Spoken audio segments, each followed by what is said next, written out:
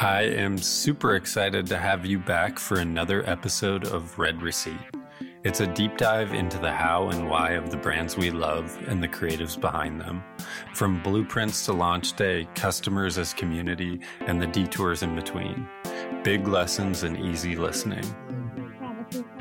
Red Receipt is hosted by Antidote, the email and SMS marketing agency by people who hate boring email. On this week's episode, I'm sitting down with Jill Scalamandre, the powerhouse CEO behind beekman1802. From a farm in rural New York to the cutting edge of prestige skincare, Beekman has had quite the journey, and Jill is leading the charge into its next chapter. We're talking goat milk magic, crazy sales growth, and what it really means to be clinically kind.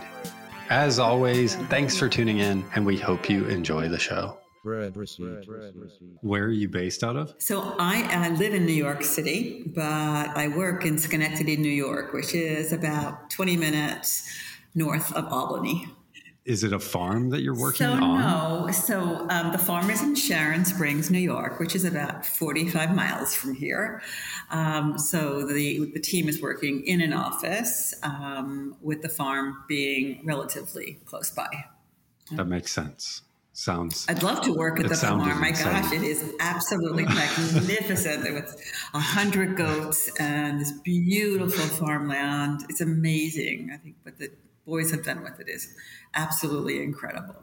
Yeah, that's why I asked. It sounded like an amazing place. You have to come visit. Where are you based? I'm in Orange County, California. Okay. That's where my husband is from, Santa Ana. Oh, wow. Yeah. I'm close by. I'm like 5 minutes away. Okay. So we have family there. Where are you from originally? Are you from New York? I'm from New York, yes. Not from Manhattan. I'm from Long Island, a little beach town. But no, I've never moved away except for college. And what did you study in college? I was a language major, thinking I was going to work for the UN as a translator. And then realizing there was no way I was going to do that. And someone mentioned, I did a little internship while I was in college at a fashion house in Paris. And I loved it. And someone suggested, fashion is a lot like beauty. Why don't you try beauty? And, I just tried it. I had no direction. I said, okay, sounds good. And then that I have never left beauty. So right out of college. What kind of position did you start in? Well, I started as an assistant. I was working at Revlon. I was in product development. And I grew into product development and then marketing and then general management. And then ultimately, here I am, as a president and a CEO. That's amazing. What do you feel like really lended to you being able to climb up the ladder in that environment? And were you really passionate about the product and the space that you were working in? I always saw beauty, and not from a vanity perspective. I saw beauty as a way for women and men to feel confident about themselves. It's just amazing when your skin feels clear and your hair feels healthy and your makeup looks great. It's amazing how much better you feel about yourself. So for me, it was a tool to self-confidence. Any category, fragrance, hair care, skincare, makeup, I've done them all. And it, no matter which category it is, there's a way for you to self-care and feel better. And did you get experience in different departments throughout your time? Yeah, I started in product development. Then I went into creative. Then I went into marketing. Then I went into sales. So I had a lot of functional departments experience, as well as I started in the mass market with Revlon. And then I went to product and started up their beauty as a startup in luxury. And then I went to Avon and that direct door to door. And then department store and went global, did the global multi-market thing. And voila, I've tried to approach beauty from every angle, from every channel. so that I could have a whole 360 experience. Yeah, I was going to say for your role now, having like the hands-on experience. Also interesting that you went to Prada and did like a startup within a larger organization. What was that like? It was fascinating because we were a little incubator in the big world of fashion, in a category that no one knew anything about except our team. We were a small team. And I worked directly with Future Prada, who had a vision. And this is a woman who has vision. And to bring out that vision of what she wanted was like probably the most unique experience I've had in my career. And I've worked in many companies.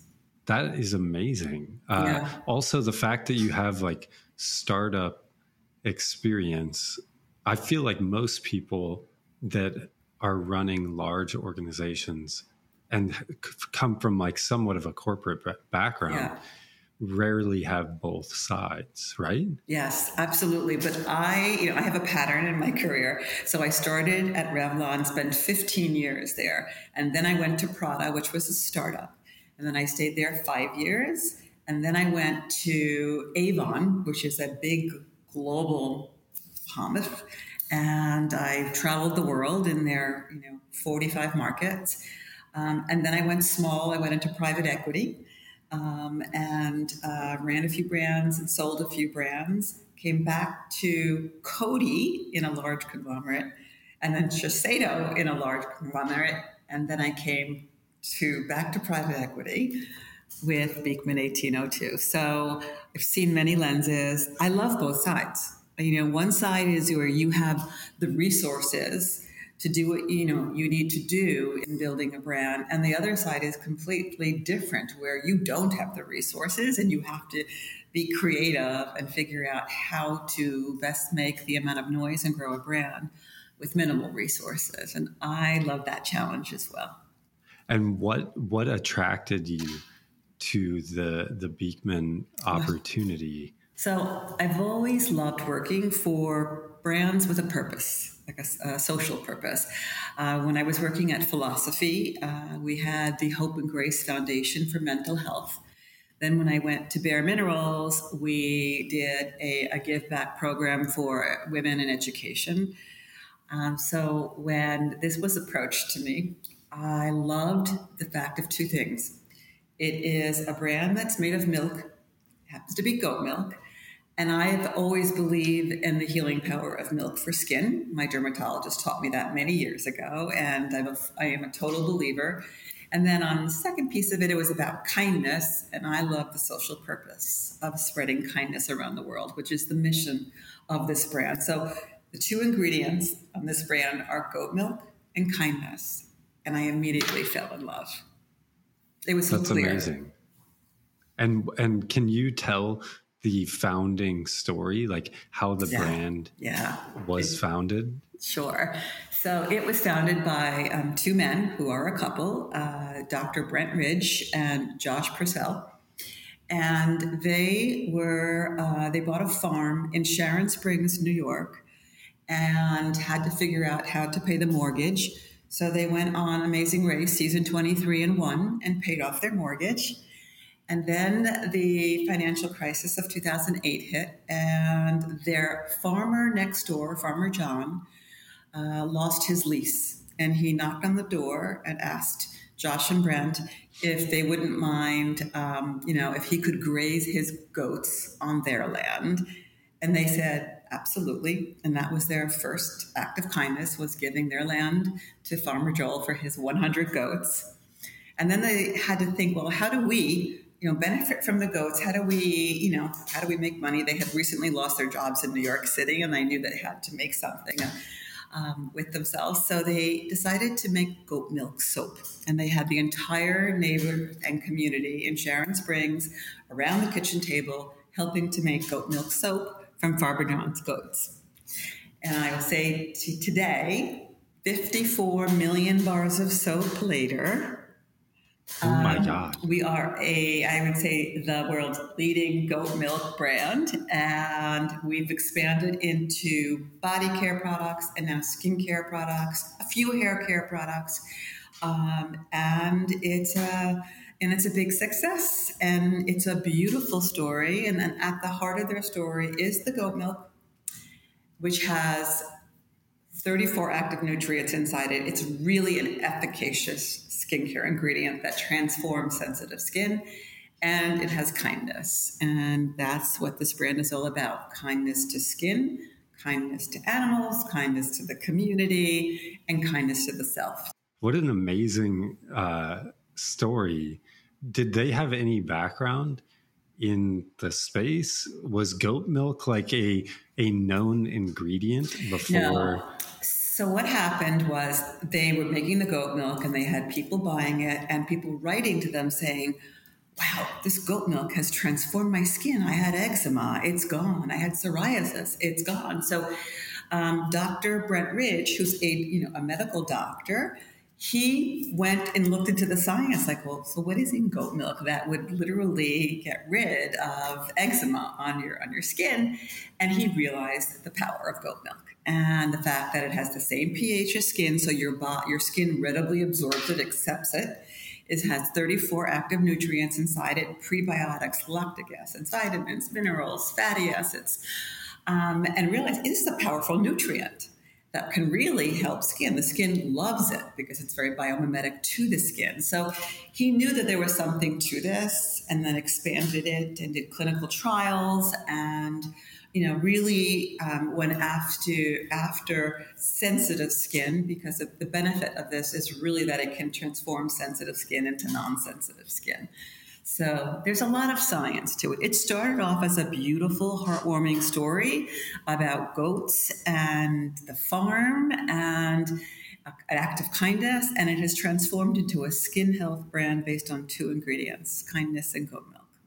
That is amazing. I mean, crazy for someone to like discover an ingredient and product like that with no background in skincare or beauty, and then also to build such a big business. So that was the power of community. They had their neighbors, all gathered around, as I said, at the dining room table and helped them. And so that's why the DNA of kindness inside this brand is super important, because they got their start by being kind to a neighbor, and then their neighbors being kind to them and helping them. So it's a powerful story, and they live and breathe with intention around kindness, and it's a very important piece and pillar of this brand. And in terms of private equity, were you part of the? I don't know if any of this is like off limits for me to ask, by the way. I'll tell you if it's off limits, but I'm sure it's fine. Were you involved in the discovery of the opportunity before the private equity group bought and took over the brand? I wish I could say yes, but no. Someone had reached out to me who was working with the private equity team and asked me my thoughts about the brand, and I was a big advocate for it. I was like, this is a very special brand, unlike differentiated from the rest of the beauty world. No, but I was asked to come aboard after the private equity had bought it, and they asked me to come aboard and help to scale it. And so my role here is I'm like a conductor of an orchestra. There's a beautiful team, and my role was to come in. I had the beauty experience. So it was, and the team here didn't have beauty experience. I think there was one person who had worked in beauty before on the team, and I came in to help them, really scale it, build the global footprint, bring out the science and the efficacy, to just make it bigger, get a retail footprint, because it was really built on TV, QVC, and HSN. And so the thesis for the private equity company was to make it a much more retail-driven brand, take it international, scale it, and bring skincare to the forefront, because it was a bigger body care brand than a skincare brand at the time. So it was very clear what we needed to do, and I had a beautiful brand and a fabulous team, and it was an offer I couldn't refuse. Do you feel like this is closer to your startup experience, or is it kind of a hybrid between the two because you have the resources of private equity and the environment of a startup in terms of the team? So after I left Avon, I went into private equity and worked on Frederick Fekkai shampoo and all their hair products. And so I had that experience of going into from a big brand to a smaller brand and working within private equity. So I liken it to that experience where, it is not a startup. This is a brand that was born around 2010. So it's been around 13 years, but, it has the ability and the vision of growth all over it. Yeah. And when you come into a new situation like that, what is your main goal in the early stages? Are you just absorbing, learning, and kind of taking in the culture behind the brand? Mm-hmm. Yes, and just to make sure that there's resources and processes that can scale the brand. That to make sure as though that if we had a big order, we can deliver it. So, my focus was really more about bringing a, demand planning and more supply chain focus so that we were ready to get bigger orders and to scale. And then selling to, I had many contacts with retailers in my career. And so, working with the retailers, presenting the brand, getting their enthusiasm and buy-in, and then building it at retail. How long does a process like this take, or like what is your time horizon for success within scaling a brand like this at this stage? So this brand at this stage, which has the beautiful DNA, just maybe a little bit more emphasis in facial skincare, a little more emphasis at retail versus TV shopping, I would say that within 4 years, we could double the size of this brand and really get it into a great place for a potential sale. Wow. I mean, quick, but also like you were saying, the foundation of everything has already been built. Yeah. And do you feel like the differentiating factor of the product and also the founding story is like the main thing behind that foundation? So the differentiating story is about the goat milk and how every product has goat milk and the benefits of goat milk. So it has a science, but it's about the kindness as well. And so those two elements together make it a very differentiated brand. We have a purpose, which is to spread kindness, and we do much in kindness. We celebrate nurses, we give donations to people in need. We, teach, actually do workshops in kindness. So that's a very differentiating, position, because we have both the IQ of goat milk and the EQ of kindness. And the second thing, besides the two ingredients, is this is a brand. Now, picture the 5 rings of the Olympics, and it basically sits in the wellness space, the clean beauty space, the clinical space, and the natural space. So it is, our sweet spot is, in the center of all those rings. And that's a very unique positioning, because there tends to be a clinical brand, a science-backed brand, a natural brand, and we're all those things, So we all those movements in one brand is also very differentiating. Was that an intentional decision in part by the founders as they were developing the product, or was that a happenstance of the nature of goat milk? I think it was the evolution of nature of goat milk. I think that when they first launched and then recognized how this was changing people's skin, I think that's when they realized how to bring it to the next phase and then the following phase. So I don't think it was the intention from day one, but it clearly became the evolution. And in terms of making impact, I mean, you're making big strides in a 4-year period to double a business. How do you view like placing your bets on priorities when you do enter into a brand like this? That's a great question, and I will say when you walk into an organization that has built a beautiful brand and has scaled it to a certain point, but now comes the point where we do need priorities. And we do need to make sure that we address things so that we can fulfill things. So that is one of the things that I've brought is that's great. Let's just make sure that we are all aligned with the 5 things we need to do to grow this brand and stay focused on them and prioritize them. And then everything else would be a nice to have. And we do. We set ourselves a mission and a blueprint of what needs to evolve. And so when some things come and it doesn't really, fit into that blueprint of what we need to achieve in 3 to 4 years, then, we park it to see, when that would be the right proper time. How often are you doing planning in terms of setting those priorities? Like, is that over a 4-year period that you're viewing like this Absolutely. is our mission for that 4-year period? Here's our 5 things that we're going after, and we need to keep the direction throughout this time period? So those 5 things we established day one, and they don't change. Maybe how we get there will evolve every year, but those 5 things we have to be laser focused on because that will promise us a really strong exit. So if it is to get younger, if it is to, get reduced TV penetration, if it is to go international, then we have to, how we do it can evolve, but it's not, if we need to do it, doesn't change.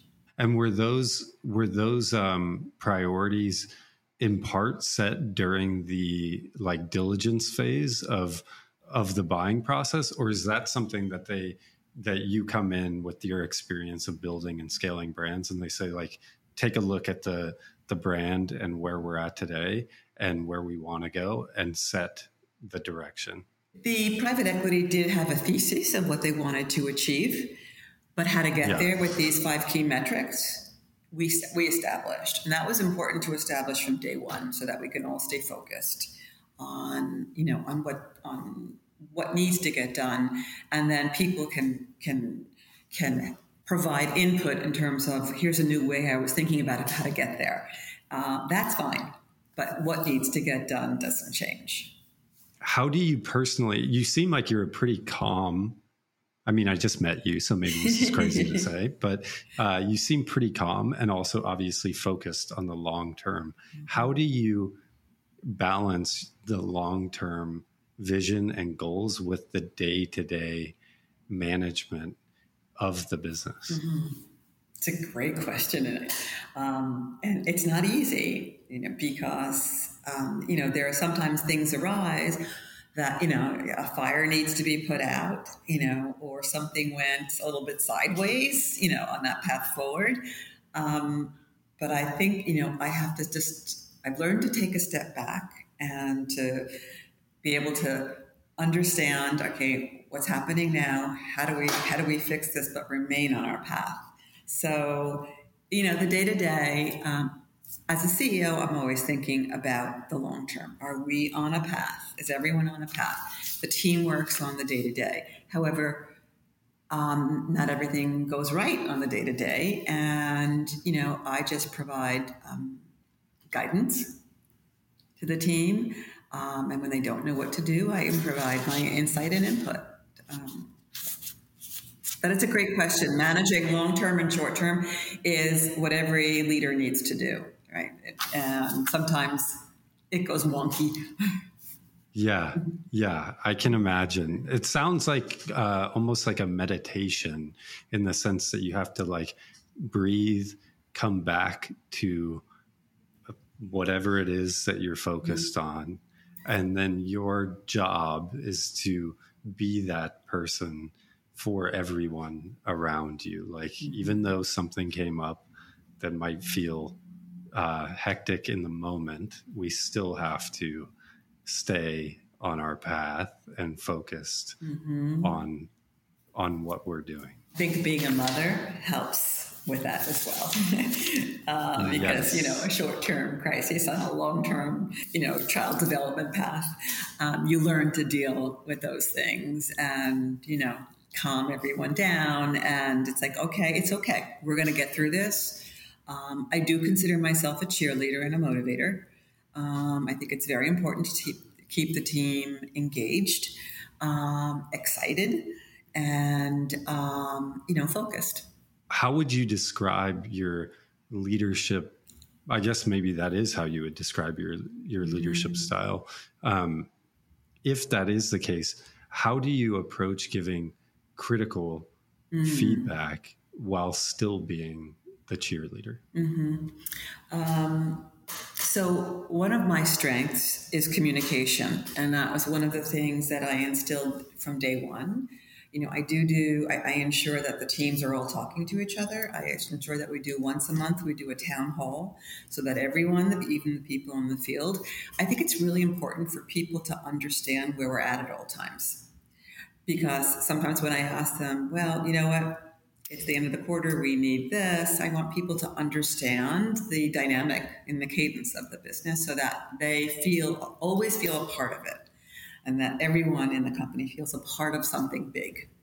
So communication is a critical competency skill that I think is important for any leader to have. Okay, so what was your question? I'm sorry, I got off in the wrong tangent. No, this is great. You can continue. Okay. I have other questions now. Okay. But I do think, yes, I think those are leadership skills of someone.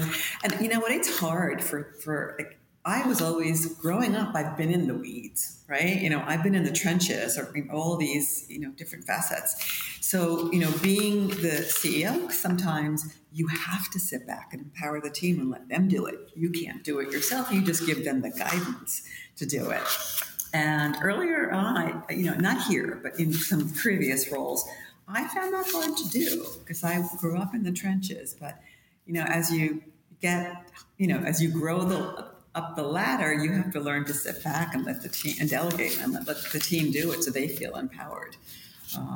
But I've learned that. Do you feel like the communication and ability for you to make space for others to execute on that vision were natural for you, or is that something that you have to work at? I mean, me, myself, I think I enjoy being in the weeds of things.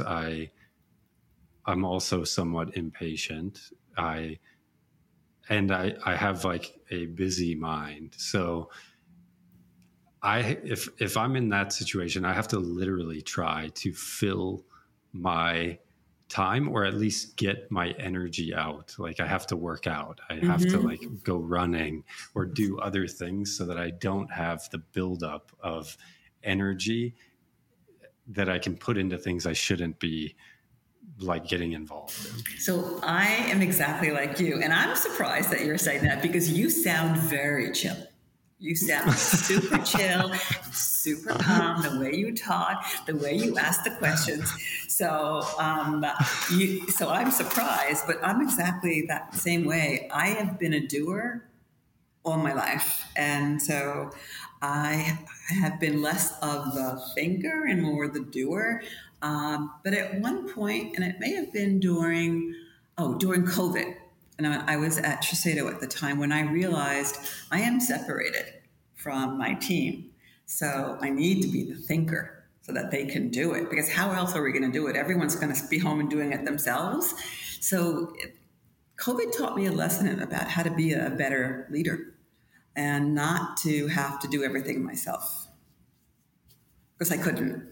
And in terms of the town halls now that you're running, do you prepare for those in the sense that you want to get across certain information and kind of like educate everyone live together in what's going on within the business? Absolutely. I talk to my leadership team, my direct reports, and we decide, we meet once a week. We decide what we need to communicate to the audience, to the teams. And could be a new product launch. It could be the performance of last quarter. It could be a new program we've instilled. It could be, I want everyone to know what's going on in the organization, where we are on our goals, and to get them excited and show them all the content we've created about with our next launch. Because we work hard on our launches, and that's an exciting part. And everyone always wants to see what's new, what's coming. So we share that. You talked about how you get somewhere might change, or how somebody decides to execute may change, and that's fine as long as the overall vision and direction continues to stay the same. How do you think about setting goals, an environment where you are trying to hit aggressive growth targets and still having flexibility to when those things happen, to keep momentum and morale high while you are making progress?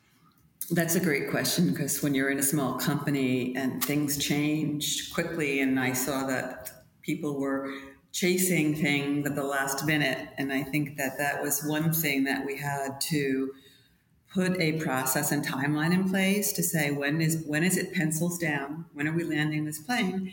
And then, we can't change.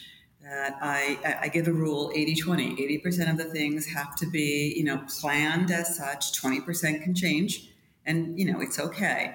But 100% of the things can't keep changing all the time. And so I think I've put in processes to say, let's say on our new product development, let's put in the timeline of when we have to make each decision to get to the market on time. And when it becomes pencils down, you can't change the name, you can't change the formula, you can't change. What you can change maybe is the ship date. You can push it out if you need to. And so we discussed that. But there are things that can change and things that can't change, because we'll put the whole company, it'll go in a chaotic spiral down. Yeah, I guess that's also an advantage of having worked in a startup and a larger organization. Yes. I feel like in larger organizations, that's just no questions asked. You're not doing things after a cutoff date. But in startup world, those don't even exist. Right. And so there's a hybrid, and there's a balance in between. What I never want to do is bring rigidity and lose the agility of a small company and the ability to react to things in a quick time frame. At the same time, there are certain things that would be an incredible risk to the business should you keep changing it. So, it all depends. Do you want to change a campaign if you have time and add this or add that? Yeah, we can try and do that, but not 2 weeks before. Pencils down 2 weeks before. Whereas you can't change a formula 3 months before. Pencils down, can't change. Another fascinating thing about specifically this brand is that most, if not all, of the team didn't have any experience in the space at all. How do you think about recruiting going forward to grow to the next stage? Is it a new phase where now the deeper experience is more valuable? Or do you lean into the advantage of having new eyes in a space that might be stuck on patterns from the past? So both. I think it's great to have new eyes, not stuck on patterns of the past or the industry.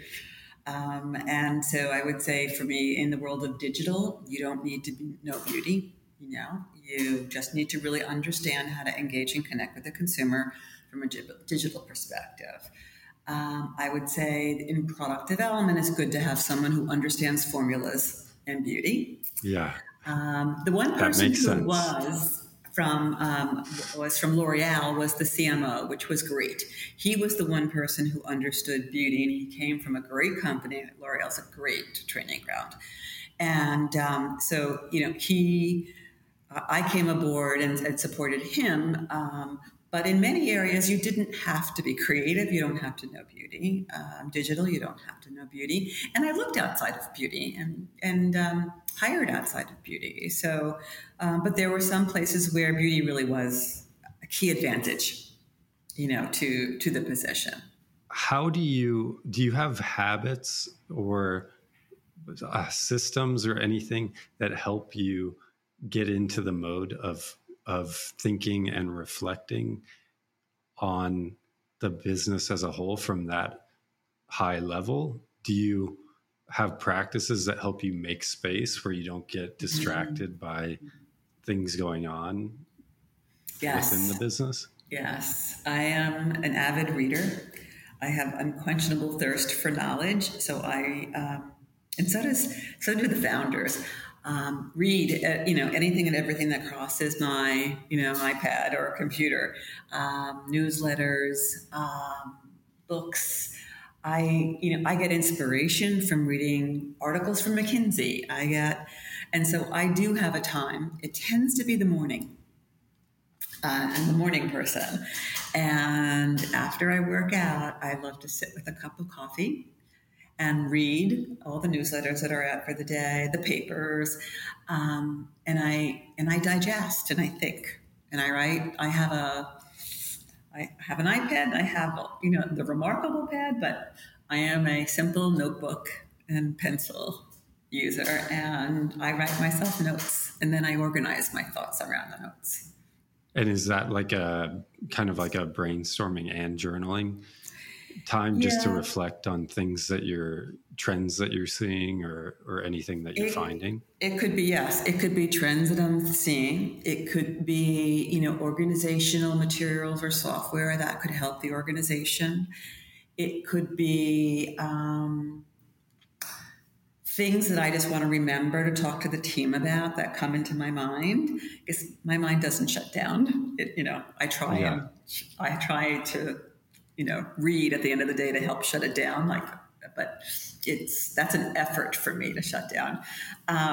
So this book just is it is my to-do list. It is my idea list. It is my thought list to share. It is, it's a lot.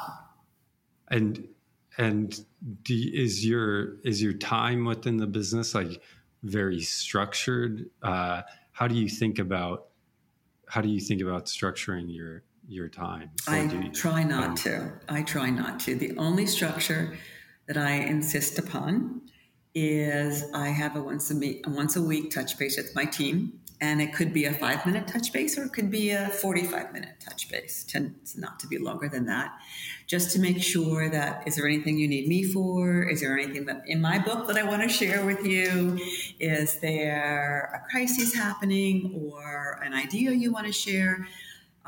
And then, so that's with each of them. And then every Friday morning, we have a leadership team where everyone shares, the dynamics of what's going on or asks a question. So that's the only thing I insist on. Moments of sharing and face-to-face conversations together. Yeah. I guess having the unstructured time outside of that, like having those anchor points and then having unstructured time also helps you make sure that you are just like in absorption and thinking mode where you can reflect and ideate. Yes. And you're not bogged down by anything specifically. And working in a big company where you never had a moment, like I was booked in a meeting from 8:30 to 7. And so I would be reading emails at 7 o'clock at night and doing my thinking at, 5 a.m. That's not healthy. It's not healthy. I feel so much healthier now because I have time during the day, which I set aside to do my thinking and my dreaming and my organizing. And so does my team. We have a Thursday rule, which we don't do in the summer because we have half day Fridays. But Thursday afternoon from 1 on, no meetings. No one is to have a meeting because everyone needs time to like sit and think or get things done. Yeah. So. Yeah, I find it difficult unless I have practices around it. I think I do best in the early mornings. I'm not really a morning person. I am because I have 2 young kids. And now I have to be a morning person to have quiet time before the day starts. I definitely find that the early mornings feel like the most still, just the most still in general. So I'm able to like really sink into absorbing and thinking. And yeah, I mean, my past in like bigger companies, I worked for VF, who owns Vans and Timberland. Yeah, sure. And the North Face. Like that was very much a culture of just like meetings all day, every day. And the thinking time was definitely like after hours or before hours. And then you were expected to get your work done during the day. Yeah, there was just like no shutting off. Same here. I had the same experience. Yeah. And now I don't feel that way. And even now that I'm at a more senior level, running a team, I don't feel that way at all. Everyone has their space, and it's for mental health. It's important for people to have space and time to think. Yeah. Do you? Was that something that you learned from a leader that you worked with? Did you inherently know that you needed to do that and have the confidence to be okay with making those changes? Yes, absolutely. I had a boss who would come into the office every day at 9:30, 12:30, would go to lunch, and then leave by 6 o'clock every day. And I was watching thinking, and here I am at the time, I'd get in at like 8 a.m. I wouldn't even go to lunch. I'd order in, and then I'd leave at 7:30 at night. And I'm like, wait a minute. And my boss is not doing that. And I learned, and we had a conversation. He said, it's not healthy. You're not going to be as productive. You're going to be tired and burned out. So I tried a few experiments where, okay, I'm going to see that. And he was right. It was getting a good night's sleep and being able to go home and have a conversation with my husband and not have, like, I would go home, by the way, and continue working. And that's not good. No, it's not good. But that was how it was. I think the world has changed a lot, at least for me. Yeah, I agree. I feel like COVID also advanced some of the thinking around this. This is a really random question. Are you naturally the cheerleader in a parent situation? Mm-hmm. Yes. My daughter would say, well, you have to say that. You're my mom. And I'm like, no, I really believe it. And so, But for me, the glass is always half full. So is that a natural tendency? Yes, it's always been with me. Were your parents like that, or was that learned? No, my parents were more that way. I think I was even more so than my parents and my brothers. But it is very natural in me. I'm I consider myself a very kind person, which is one of the reasons why I wanted to join this team so bad. I was raised, you get bees with honey. And so I always saw the better in people I never saw I always believed that, in the better of people, always. Yeah. What was the saying? You always get... Oh, you get bees with honey. So that, the nice, and I don't want to say nice because I grew up and everyone kept saying, you're such a nice person. And I hate that word. I'm like, what does that mean? So I was happy when I came here because I said to him, I'm a kind person. And I think there's a difference between kind and nice. Kind is, you can be very firm. And this goes back to your question that I forgot to answer you on, is what does kind mean? Kind means being very firm and direct and giving people direct feedback. So if they're not performing, I think it's kind of you to tell them in a kind way what they need to do to better perform, versus be nice and say, oh, no, it's fine. So for me, kindness doesn't mean being nice. Kindness means really being clear, providing clarity, and helping other people is kindness, in the proper way, in a constructive way.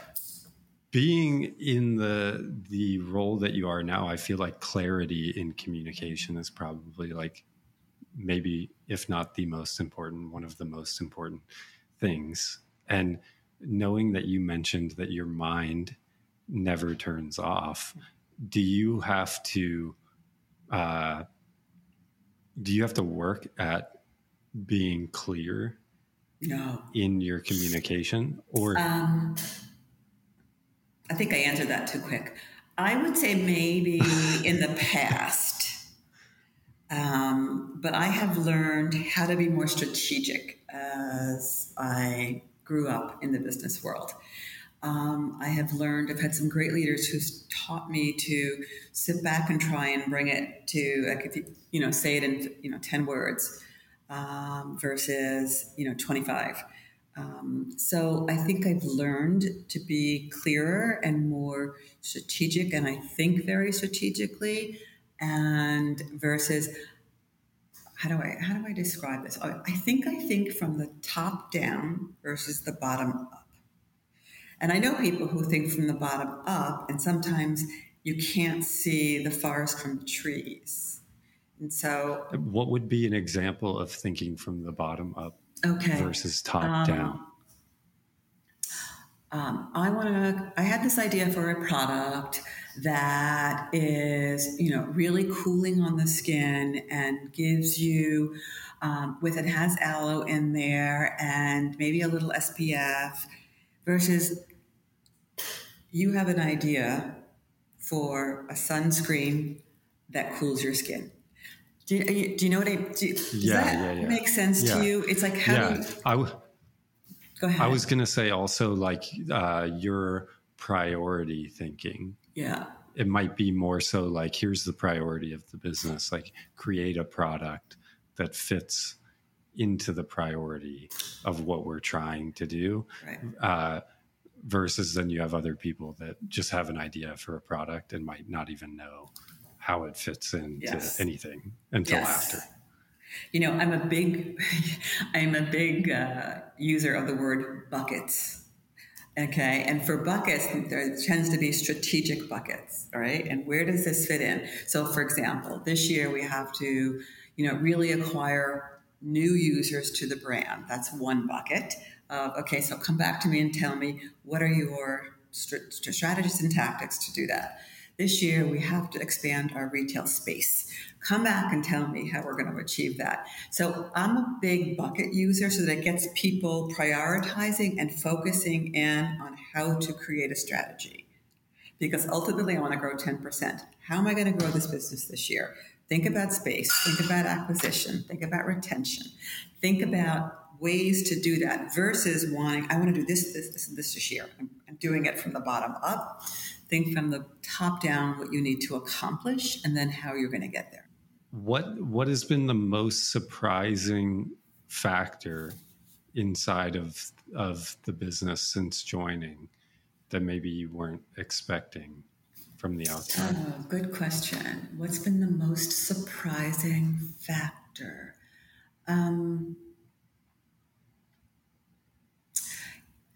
So it's not basically the loyalty and the stickiness, because that, if you have a good brand that works and spews kindness, that is, I think, a very natural. I think the most surprising element that when I walked into is the fact that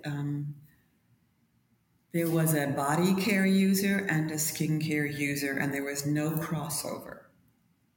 And so my goal was to say, what do we need to do to convince the body people that need goat milk on their face? And what do we need to do to convince the face that they need it on their body? I think that was surprising to me, because if you buy into a story and you love the brand, then you tend to, want to buy into everything. But we learned a lot. We did some research on what they were using on the body. But face people were more apt to use body, but body people were not more apt to use face. And I understood that is fascinating. why. And yes, but you see, the body people were using it because they liked the natural scent to it and the moisturization on the skin, and they didn't know the science behind it. So we had to teach them the science behind the goat milk, and then they got it for their face. But there was two separate pools of consumers, and we needed to bring them together and get a bigger share of wallet. So knowing that you came into a brand that's already like on the rise, the ownership has changed. How do you keep the energy of the founders and their unique perspectives, both on product and on kindness or brand, or however you want to put that, with the new, I'm just going to say new entity? So the good news is that, first of all, I have a great relationship with the founders, and they're involved in the day-to-day. Before I walked in, it was really important for me to make sure that I was aligned with the board and the founders. Because if there is no alignment, then it's not going to work long term. So we, aligned on, where we need to go, in terms of the vision, before we put it onto paper. And I check in with the boys. The boys are in all the creative meetings, the product development meetings, marketing meetings, and they were in my leadership meetings. And so I check in with them, and I always ask them their opinion, because I wanted to stay true to what they created. What they created was great. So, and so I will ask them if there's something a little like, doesn't seem like it may be right for the brand. I will ask them what they think. And they're so open as founders that they're very willing to explore new ways of doing things. And they tell me where it's off brand, Jill. And I appreciate that. So I'm really trying to, I think I get what they want to do, what they created, but there are some times when you think, am I pushing the envelope too much? And I ask them. And so, it's important. I really respect what they've built. I mean, that's, and so. Yeah, I guess that's the most important factor in being able to do that. A, having them involved, and B, respecting and appreciating what they've built in order for you to continue the path forward. Yes. And I want to build upon what they built and stay true to what they built. I just want to find new avenues to do it.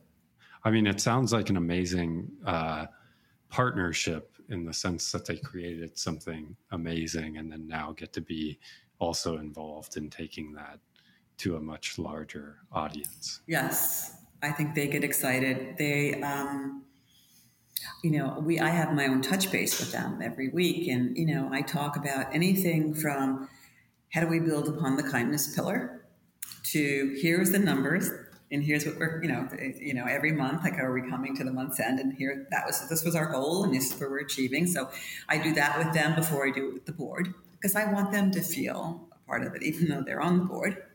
And so I think there's just, again, it's that communication and making sure that everybody is aware of what's going on, no surprises, that I think it keeps the communication lines open and keeps everyone feeling empowered and heard. Well, thank you so much for taking the time to do this. I hope there was something in here you could edit and get to.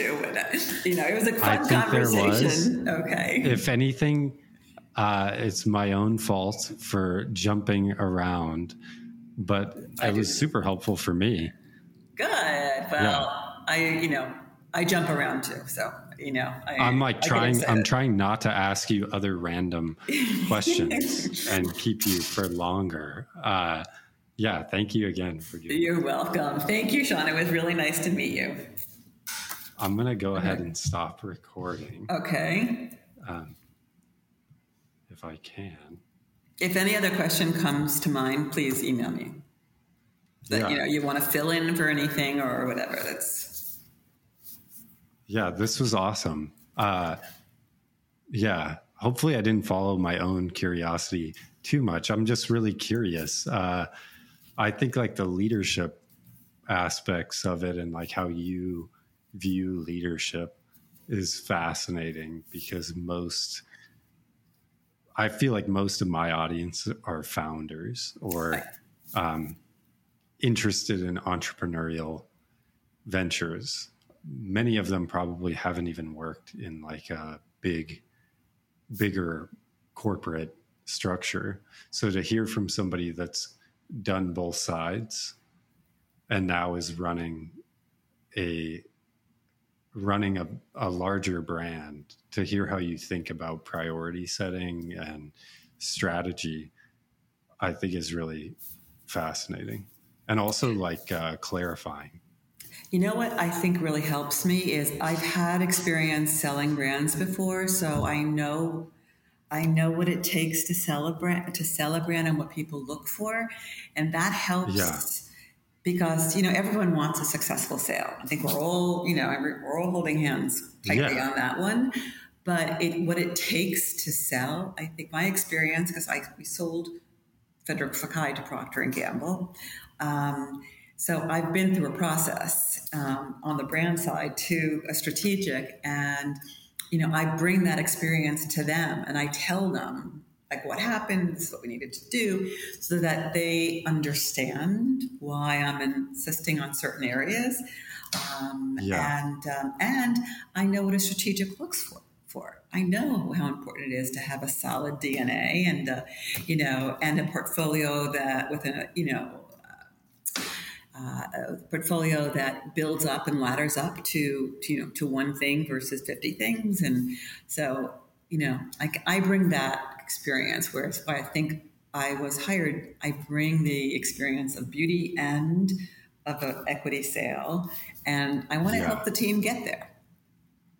Yeah. What was the sale process like for that during that? I'm just curious personally. Yeah. A sale process is really intense because, you have a lot of people who come to the table. Not everyone is interested, but they want to hear the story. And you can tell the people who are very interested by the questions that they're asking and whether, what the follow-up is going to be. It was, it's a nerve-wracking, but a really exciting process. I also sold 2 years ago, I sold Bare Minerals to Orveon. And so, I was again on the brand side selling to a private equity company. And it's nerve-wracking because, it's interesting. You have to present to at least 7 different companies, right, in order to get 2 interested. And, it's interesting to see the different questions they ask. And you could even say, well, this brand would never work for them. Like, it wouldn't work because of the questions they asked. So. Yeah, it's exciting. It's fascinating. I like it. What an interesting world of the private equity world is too. I mean, talk about making long-term bets. Mm-hmm. Yes. Wow. Yeah. And everyone is different. I've worked before. There's different personalities within the private equity companies as well. And different strengths, I think, and weaknesses, but with everybody. Yeah. I guess like it's a nerve-wracking thing on both sides. Like in the private equity seat, it's like, I hope everything's as it looks on the outside of this deal, and that my thesis actually ends up being viable at the end of this. And it's kind of like a shot in the dark until you get inside, I would imagine. Yeah, I mean, you have a very detailed room where they put all the diligence room, where they, that's where all the data sits, and the buyers are, into that data and have lots of consulting firms asking us a gazillion questions Yeah. to uncover if there's anything that we could be polishing up a little too bright. Yes. So. So Yes. it's interesting, but it is nerve-wracking for both sides. So Yeah. Well, thank you again for doing this. It was great to meet you.